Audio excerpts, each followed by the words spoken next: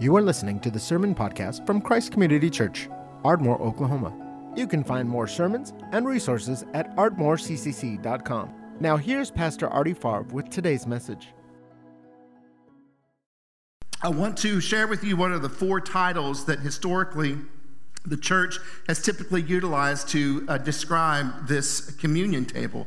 And I think it's good for you to know, because even though some of these terms will be more familiar in one denomination or church tribe than another, nonetheless, all of these terms provide both a historical and a theological background for understanding a little more holistically what this act of taking communion together with your local body, the significance it has grown to have among the body of Christ across the world. It's still one of the few things that we can all unify over, that even though we argue and fight over doctrine and theology and practice and politics and all of these things, at the end of the day, we stand together as people who were broken and whose lives were ravaged by sin, but have been liberated and set free because the powerful work of the Spirit and the proclamation of the gospel, and being free from our sin, forgiven, free of our shame, forgiven of our sin, and we gather together every week to reorient ourselves around this great mystery. So some of the terms historically have been used is it's been called the Lord's Supper. How many of you were in traditions where you called it the Lord's Supper? All right, about half of us. The Lord's Supper, it reminds us of the last meal that Jesus had with his disciples, and the invitation that he extends to all of us to dine with him as well. One of the metaphors for our salvation that Jesus used is the God the Father and the Son coming and making their home in us, and this idea of dining and the intimacy of dining. It reminds us of that intimate call of Jesus. The second term is the one I've been using this morning. It's communion. I'm more familiar with that term. I'm comfortable with that term, but it's not the only one that has to be used. Communion is from the Greek word koinonia, and it means fellowship. And so it reminds us that when we take communion, we are sharing both in the death and the risen life of our Lord as we commune with him. But I also think it also reminds us of the fact that on those days when we do that together, we're also communing with one another as we take it. The third one is called the Eucharist, and probably if you were more from a higher church background or maybe Anglican or Lutheran or some of those, you might be more familiar with that term. Anybody use the term Eucharist growing up much? Okay, the numbers dropped significantly, but we are all glad that you're here. So the Eucharist, in many ways, it's actually my favorite term. It's just not one that's used as much around these parts of the country, but I like it. Eucharist is from the Greek word for thank you.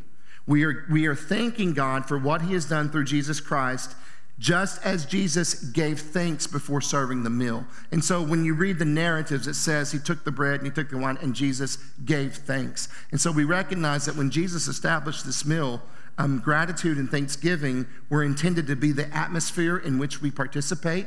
And so therefore, the etymology of that Greek word for thank you is transliterated to Eucharist. So you might call it the Eucharist. And finally, Mass. Anyone call it Mass growing up? 1, 2, okay, three. We got 3. Now, I know that I don't have time to go into this fascinating history, but essentially the word Mass is going to be primarily utilized by those who grew up in the Roman Catholic tradition. And I'll tell you, it is also one of my favorite words for referring to communion. What it means is basically, Mass comes from the Latin word that means go, you were sent out. Which is why those services always crescendo with the taking of communion at Mass, because after communion, that signifies the time in which the body of Christ is called upon to be blessed and sent out into the world to be the body of Christ. That's the history there. So sending eventually became part of the ending of the Holy Communion service. And honestly, I'm hoping that we are going to incorporate elements of all 4 of those words and their histories into what we do here on Sunday mornings as the months and years go by. So let's take a look at where we are going to begin. We begin in Luke chapter 22. Now, if you want to write, I think I may have put this in your notes. I think my notes are a little different yours, so I can't remember for sure. But I think 1 Corinthians 11 is also in your notes. If not, you might write to the side 1 Corinthians 11, 23 through 26. We're not going to read it because it's just Paul repeating this, but I just wanted you to see that it is both in the Gospels, but Paul also included it in his instructions for how the churches were supposed to be conducting their worship services. So we know it was a practice that was carried on beyond just that first group of apostles in the upper room in the room with Jesus, and it was quickly a tradition that became commonplace among the early Christians. So we reflect on that final supper of Jesus with his apostles, though.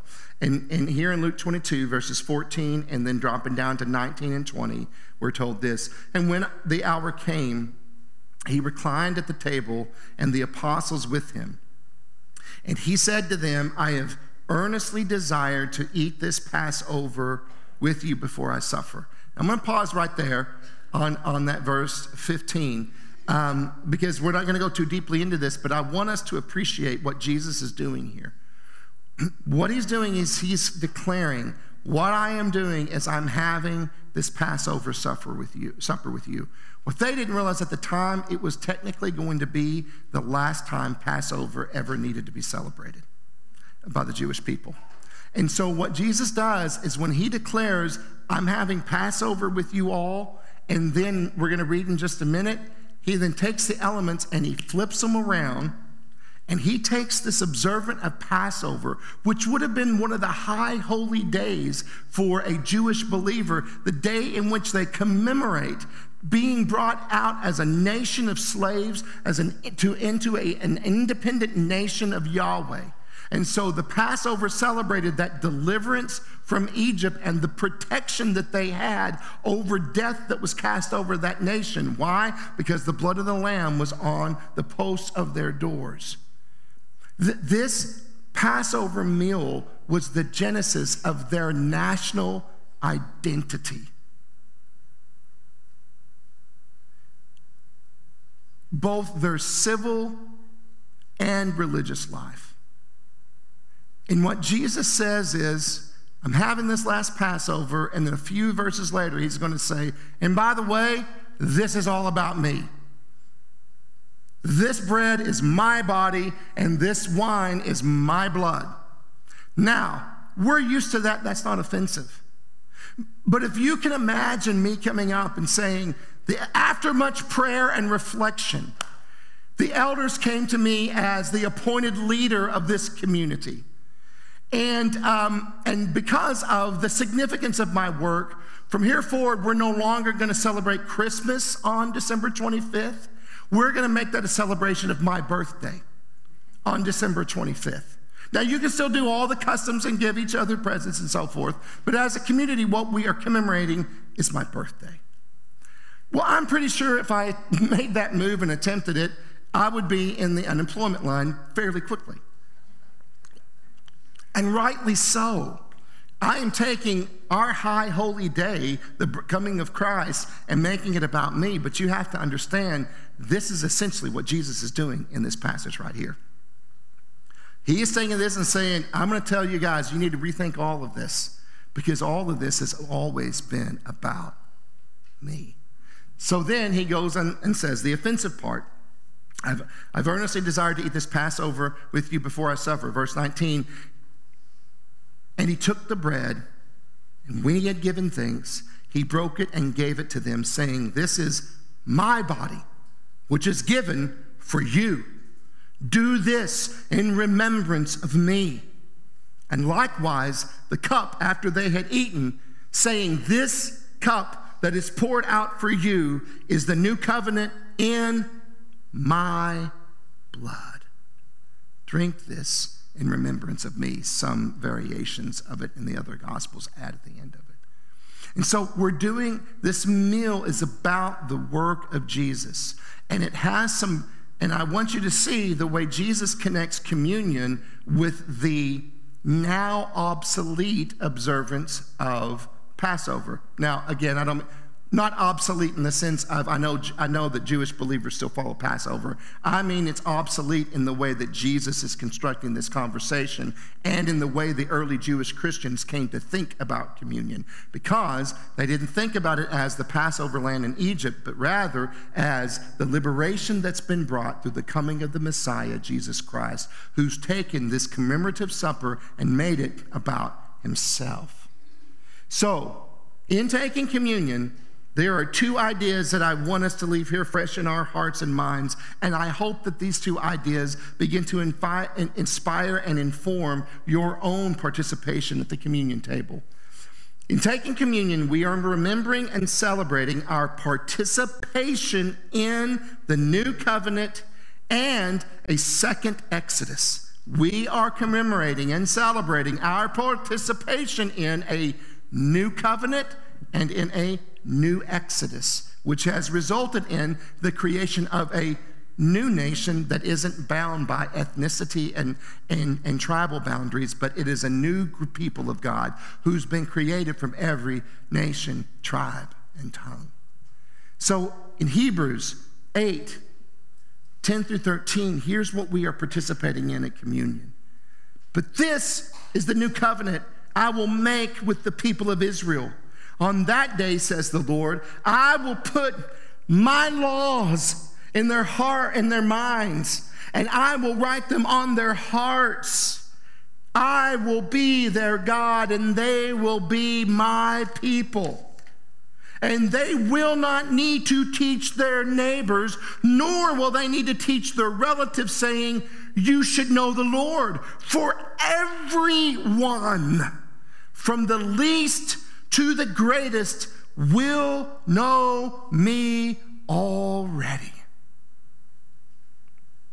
And I will forgive their wickedness, and I will never again remember their sins.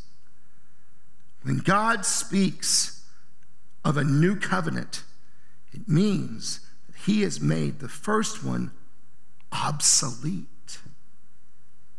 It is now out of date and will soon disappear. Now, he or she who wrote those words, we don't know for sure at this point, wrote this letter, and the title of the letter is to the what? Hebrews. This entire letter is written to help first century Christians who are moving from the practice of the old covenant faith into the practice of the new covenant expression of faith. And as you can imagine, they're having a really difficult time wrapping their heads around this. And so the book of Hebrews is written to them to help them understand the new covenant's relationship to the old covenant. And this is what he says. This is what the new covenant is about, this inward work that God is going to do. My friends, this is what we participate in. We participate in this new covenant because we've been drawn by the Spirit. Whether you're aware of it or not, the truth of Scripture is that God has now written his laws on your mind, and he's put them on your heart. And he's taken away the heart of the stone and given you a heart of flesh. It's an inward work. And here's the thing. Do you see what this new covenant celebrates? Teachers, as far as informers or encouragers, are great, but ultimately you don't even need a teacher. Why? Because God's laws are written on your mind, and they're written on your heart. You don't need a preacher to say to you, know the Lord. You know the Lord, and you can blossom and flourish in a beautiful life of shalom if you'll just begin to practice a rhythm of life where you are being attuned to the voice of the Spirit. You don't need another podcast or another guru or another book. It's fine if you want to indulge in those things. I do. But I'm just saying that it's not needed because God lives in you and his laws are on your heart. Will you dare to trust that? Because what happens is most of us don't trust it, and so we create a spirituality that is built upon the traditions of man-made religion, even Christian religion. And then we begin to rely on that system as the way of maintaining our spirituality. But that system never promised to bring you life and life abundantly. That system never promised, I will remember your sins no more. In fact, that system profits by keeping you remembering about your sins. And that guilt and that shame can be alleviated not by trusting that Jesus removed it, but by participating in the system that we've constructed for you. Do you see how deceptive? Do you see how? This is why man-made theological systems are an attempt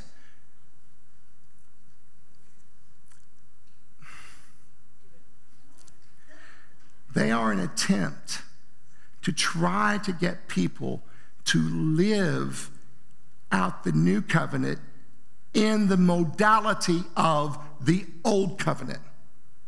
And it will not work.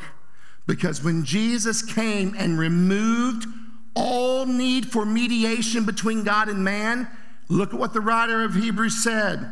He didn't say, so enjoy the new covenant with a little bit of your old covenant. That's not what he said.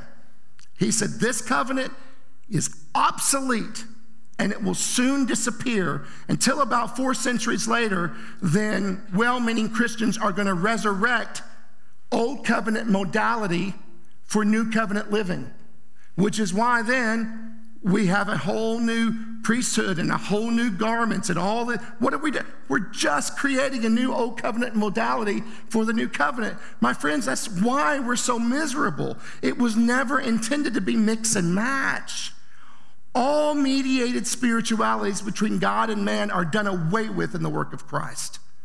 Why? Because Christ destroyed the main problem, which is sin, which he condemned in the flesh in his death on the cross. So we are celebrating that we don't need any old covenant modality. We are going to celebrate the beauty of this new inclusive covenant of the inward heart, not the outward control of behavior. And that's what we are celebrating. We are celebrating our participation in that new covenant. Secondly, it's also a new Exodus. And we read this a few weeks ago, Colossians 1, verses 12 through 14. Always thanking the Father, he has enabled you to share in the inheritance that belongs to his people. So you see what he's doing? Now the new covenant goes public and you're part of it now. Who live in the light. Look at this. For he has rescued us from the kingdom of darkness and transferred us into the kingdom of his dear Son, who purchased our freedom and forgave our sins.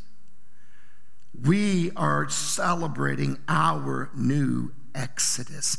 And make no mistake, Paul didn't use that language accidentally. He used language that was intended to conjure up this image of the Exodus of liberation. And he says, just like those ancient Jews experienced their exodus into a new identity from slavery to sons, so you have been liberated by a new exodus to come out of your identity as slaves and enjoy the blessings of being a son and daughter of the Most High.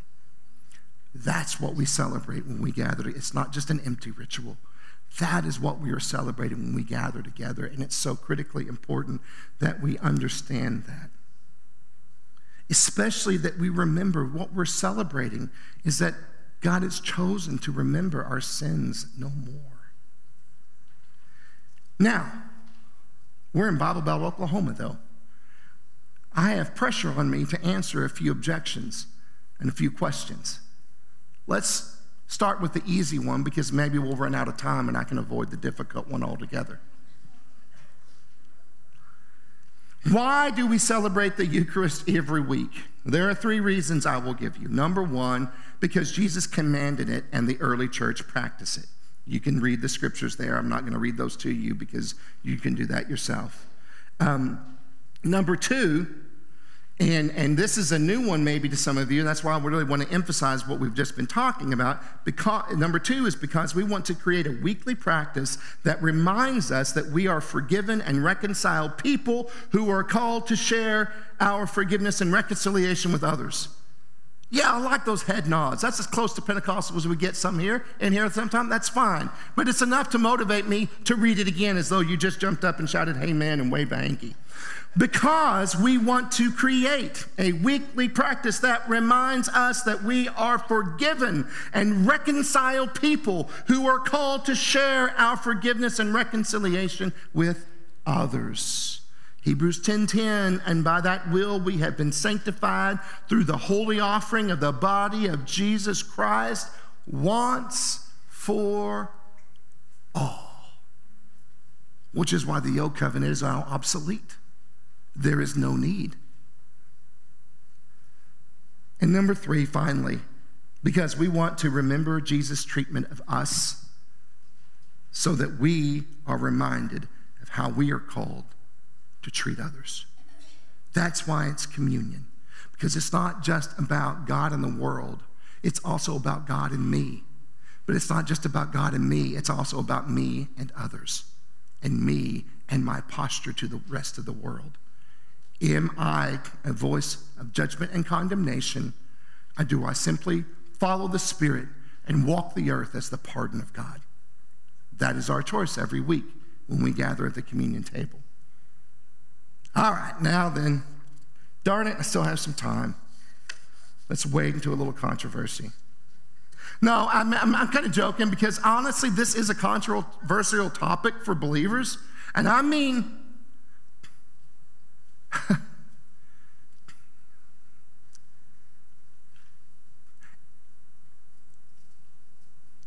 sometimes it is hard to stay connected to the body of Christ.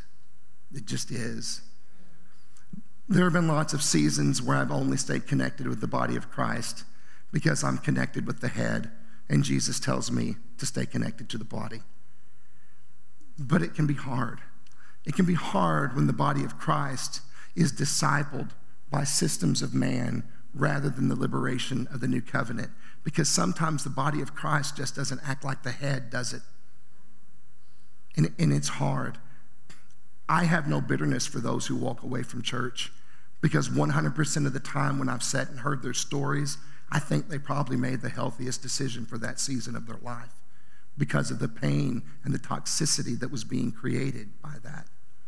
And so when it comes to the new covenant, it just is, when it comes to communion, it's amazing to me how deeply ungracious believers can get when it comes to communion.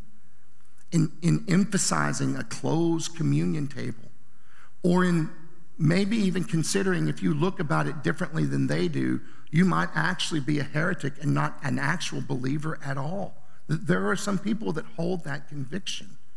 So I want to take a moment and to address that, because what I've learned in Southern Oklahoma, there have even been people that have been taught they should be afraid of communion. Has anyone ever been threatened that if you do it in an unworthy manner, God might kill you? I'll raise both of my hands to that. I've been told that. I thought that. That used to give me great consternation. I was glad to be in churches that didn't take communion every week, because the one thing that I knew for certain, I didn't always know how or why, but I always knew I'd be taking it in an unworthy manner. But I have fielded so many conversations of people who are crippled by that idea. So, this is our living room. Let's roll up our sleeves for a few minutes and talk about it. What does it mean to take communion in an unworthy manner? Well, let's take a look at the passage that causes so much consternation. 1 Corinthians 11:27-32. Whoever therefore eats the bread or drinks the cup of the Lord in an unworthy manner will be guilty concerning the body and the blood of the Lord. Let a person examine himself then, and so eat of the bread and drink of the cup. For anyone who eats and drinks without discerning the body. Everyone say the phrase discerning the body. Because we're going to come back to that. Because you know what? I've never heard a single preacher or teacher that was threatening the congregation over communion ever highlight specifically what Paul says the problem is, which is they do it without discerning the body. That's what he says. He doesn't say they're doing it while they secretly watch rated R movies on Netflix, or they secretly dance a little too sensual at the club on Friday nights. I mean, like all of these things, say, if you're doing this, this, and this, you better be careful when you come to the Lord's table. This is not what Paul says. What Paul highlights is there's danger here because they haven't discerned the body. It says, verse 29, for anyone who eats and drinks without discerning the body eats and drinks judgment on himself. That is why many of you are weak and ill, and some have died. Granted, I'm up against a little obstacle hill this morning. That sounds pretty scary. I mean, that scares me away from communion. I don't want to eat and drink judgment on myself and then get weak and ill, which I tend to already be, but I certainly don't want to take it all the way to death. And so here's the thing that's interesting here.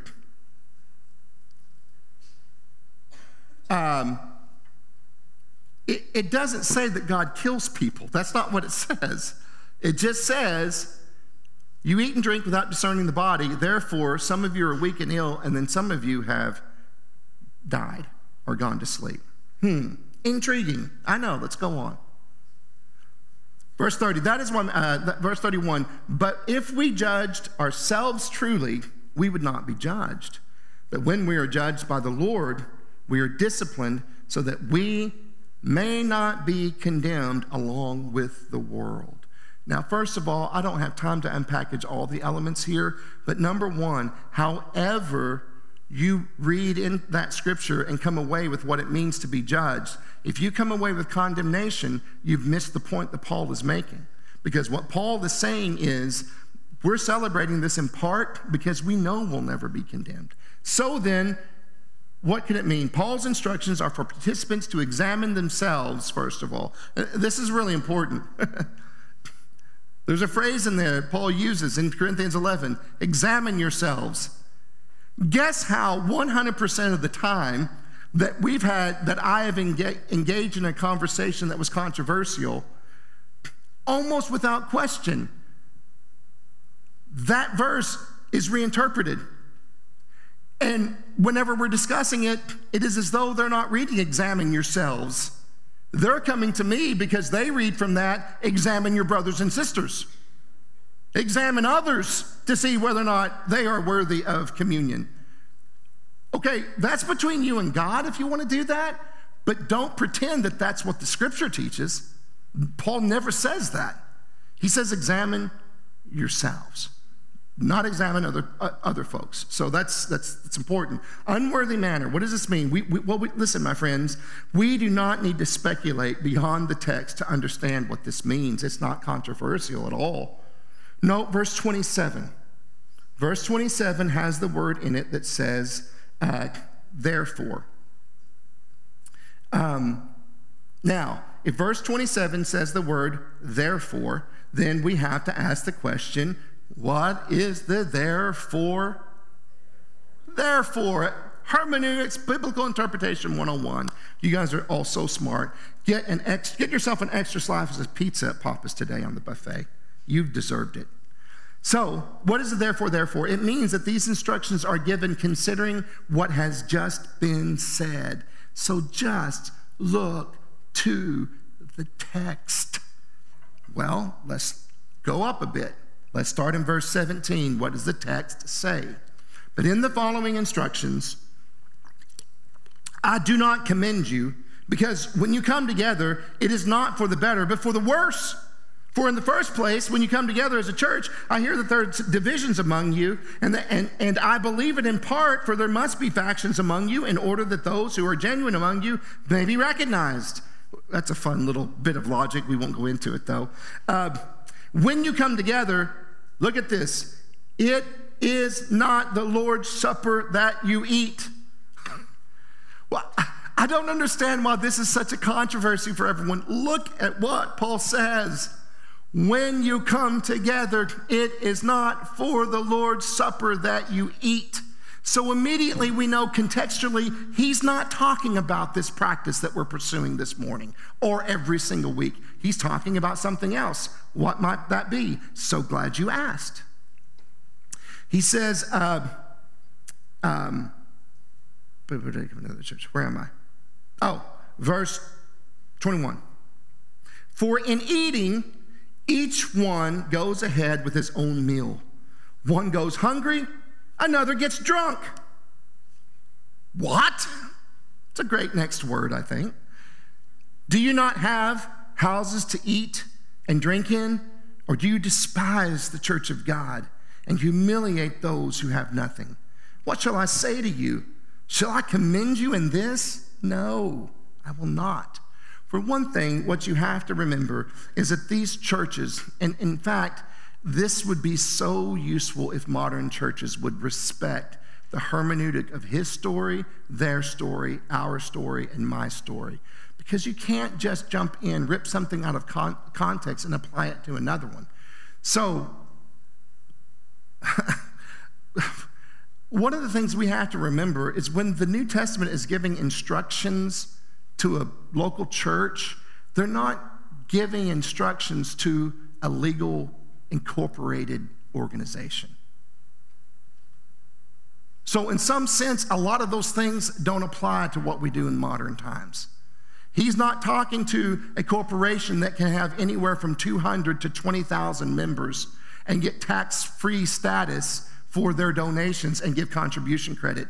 That's not what he's talking about. That's the breakdown. He's talking about gatherings of people who met in a home. And they probably met in the home of one of the more wealthy parishioners, which means they could accommodate about maybe 50 people.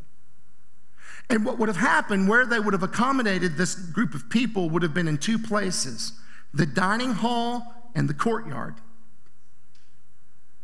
In the dining hall, there would be food. In the courtyard, there would be overflow. What Paul describes here is the fact that they were celebrating the communion at the end of what they would call love feasts, which they would get together and have a great big feast. But what they were actually doing is they would come and bring food, and the wealthy would sit in the dining hall while the less wealthy members were out in the courtyard watching on. Those who didn't bring food probably didn't bring it because they couldn't afford it, neither for everyone else nor for themselves. And so here you have this new covenant community that has grown out of a tradition in the book of Acts where they're happily sharing with one another. And you've got these Corinthians. Now, granted, look, these Corinthians, they're born again, but listen, they're Christians gone wild. They still have some work to do in their process of discipleship, and they came out of extreme pagan ritualistic cults and practices in which these kinds of practices were regularly pursued. And so here they are, they're repeating some of the same pagan practices by coming together for the Lord's Supper, having a meal beforehand, and the rich and the privileged are indulging themselves while the poor go away hungry, but not just indulging themselves with the food. Since they're not sharing that wine, it's all going into their belly. And so they're all getting sick. Now,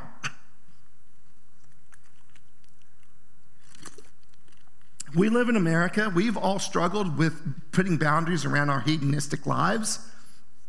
Guess what happens if you live like that? If you never share and you overindulge in gluttony and drunkenness, does anybody know what the physical consequences of that lifestyle is? You get weak, you get ill, and sometimes you die if you don't temper that lifestyle. Paul is just observing that reality because of the way they're choosing to function in their community. So they participated in divisions among the body.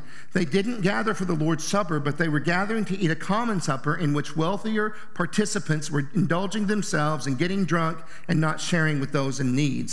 Their actions were humiliating those who had less and who went away hungry. Paul is rebuking the culture of pride, selfishness, and neglect that the Corinthians had created in their gatherings. We can also understand what Paul means by this when he gives them the instructions on how to fix it. He doesn't say, make sure you didn't sin the previous 48 hours before you come to the Lord's table. He says, look, there's two easy ways that you can correct this. Wait for one another. Let the less fortunate go through the food line in front of you. And here's another real practical thing. If you can afford it, won't you just eat at home? Quit coming to church hungry. And just eat at home before you come, so that way you're not even tempted to overindulge. That's it. He's not giving warnings about people dying at the communion table, nothing like that. And what grieves my heart about this is that this is supposed to commemorate the new covenant of grace and mercy and the inward powerful work of the Holy Spirit. And somehow I'm supposed to believe at the same time that a false attitude is something that God's going to strike me down over. I mean, is that God even the God of this new covenant that we celebrate? Personally, I don't think so. Personally, that God is an insult to the God that I see revealed in the face of Jesus Christ, who is the exact image of God and the exact imprint of his nature. So, you have to work through that because your conscience has to be cleared, but I just want you to consider that as you process some of these passages. Which leads me to my final point before we gather together for communion. Should I refrain from celebrating the Eucharist or communion or Lord's Supper if I am struggling with sin? Amazing the number of people that believe, yeah, I need to stay away. I need to stay in my seat and sit here with my shame because I'm not worthy to go to this table. Guess what, sweetheart? None of us are. None of us are. So the answer's not that complicated in my mind. Should I refrain from taking communion if I'm struggling with sin? The answer is no. No. The table is for sinners who recognize their need for forgiveness and new life. And remember, at his table, our Lord served a doubter, a denier, and a betrayer. A doubter, a denier, and a betrayer. Now, I know we're not going to compare. We're not supposed to compare. But I'm thinking if Judas got included at that table, I haven't been that bad, right? But this is who Jesus served and had at his table. A doubter, a denier, and a betrayer. So would the worship team come forward? And what we're going to do this morning is a little different. So worship team comes forward. We're going to ask that you come down the aisle, starting in the back corners, coming down and coming around and receiving the communion elements. Those in the middle aisle, you'll come down from that corner and come back around to your seat. And this morning, I want to ask you to hold on to those elements till the end. And then I'm going to come back up and we're going to all take those elements together as a common expression of our participation in communion. And at that time, I'm going to teach you, or I'm going to share with you a couple of prayers that if you don't know what to say with your children when you're taking communion, these are prayers you can just pull out of your Bible and pray them with your children, or you can do your own. You don't have to do these. These are just for your help. So the bread on our Lord, on the night that our Lord was betrayed, he took the bread and he broke it after giving thanks. He said, "This is my body given for you." So we pray, Lord, thank you for entering my brokenness so that I could be healed. Lead me also to enter the brokenness of others so that they may be healed by your love. I eat this in remembrance of you.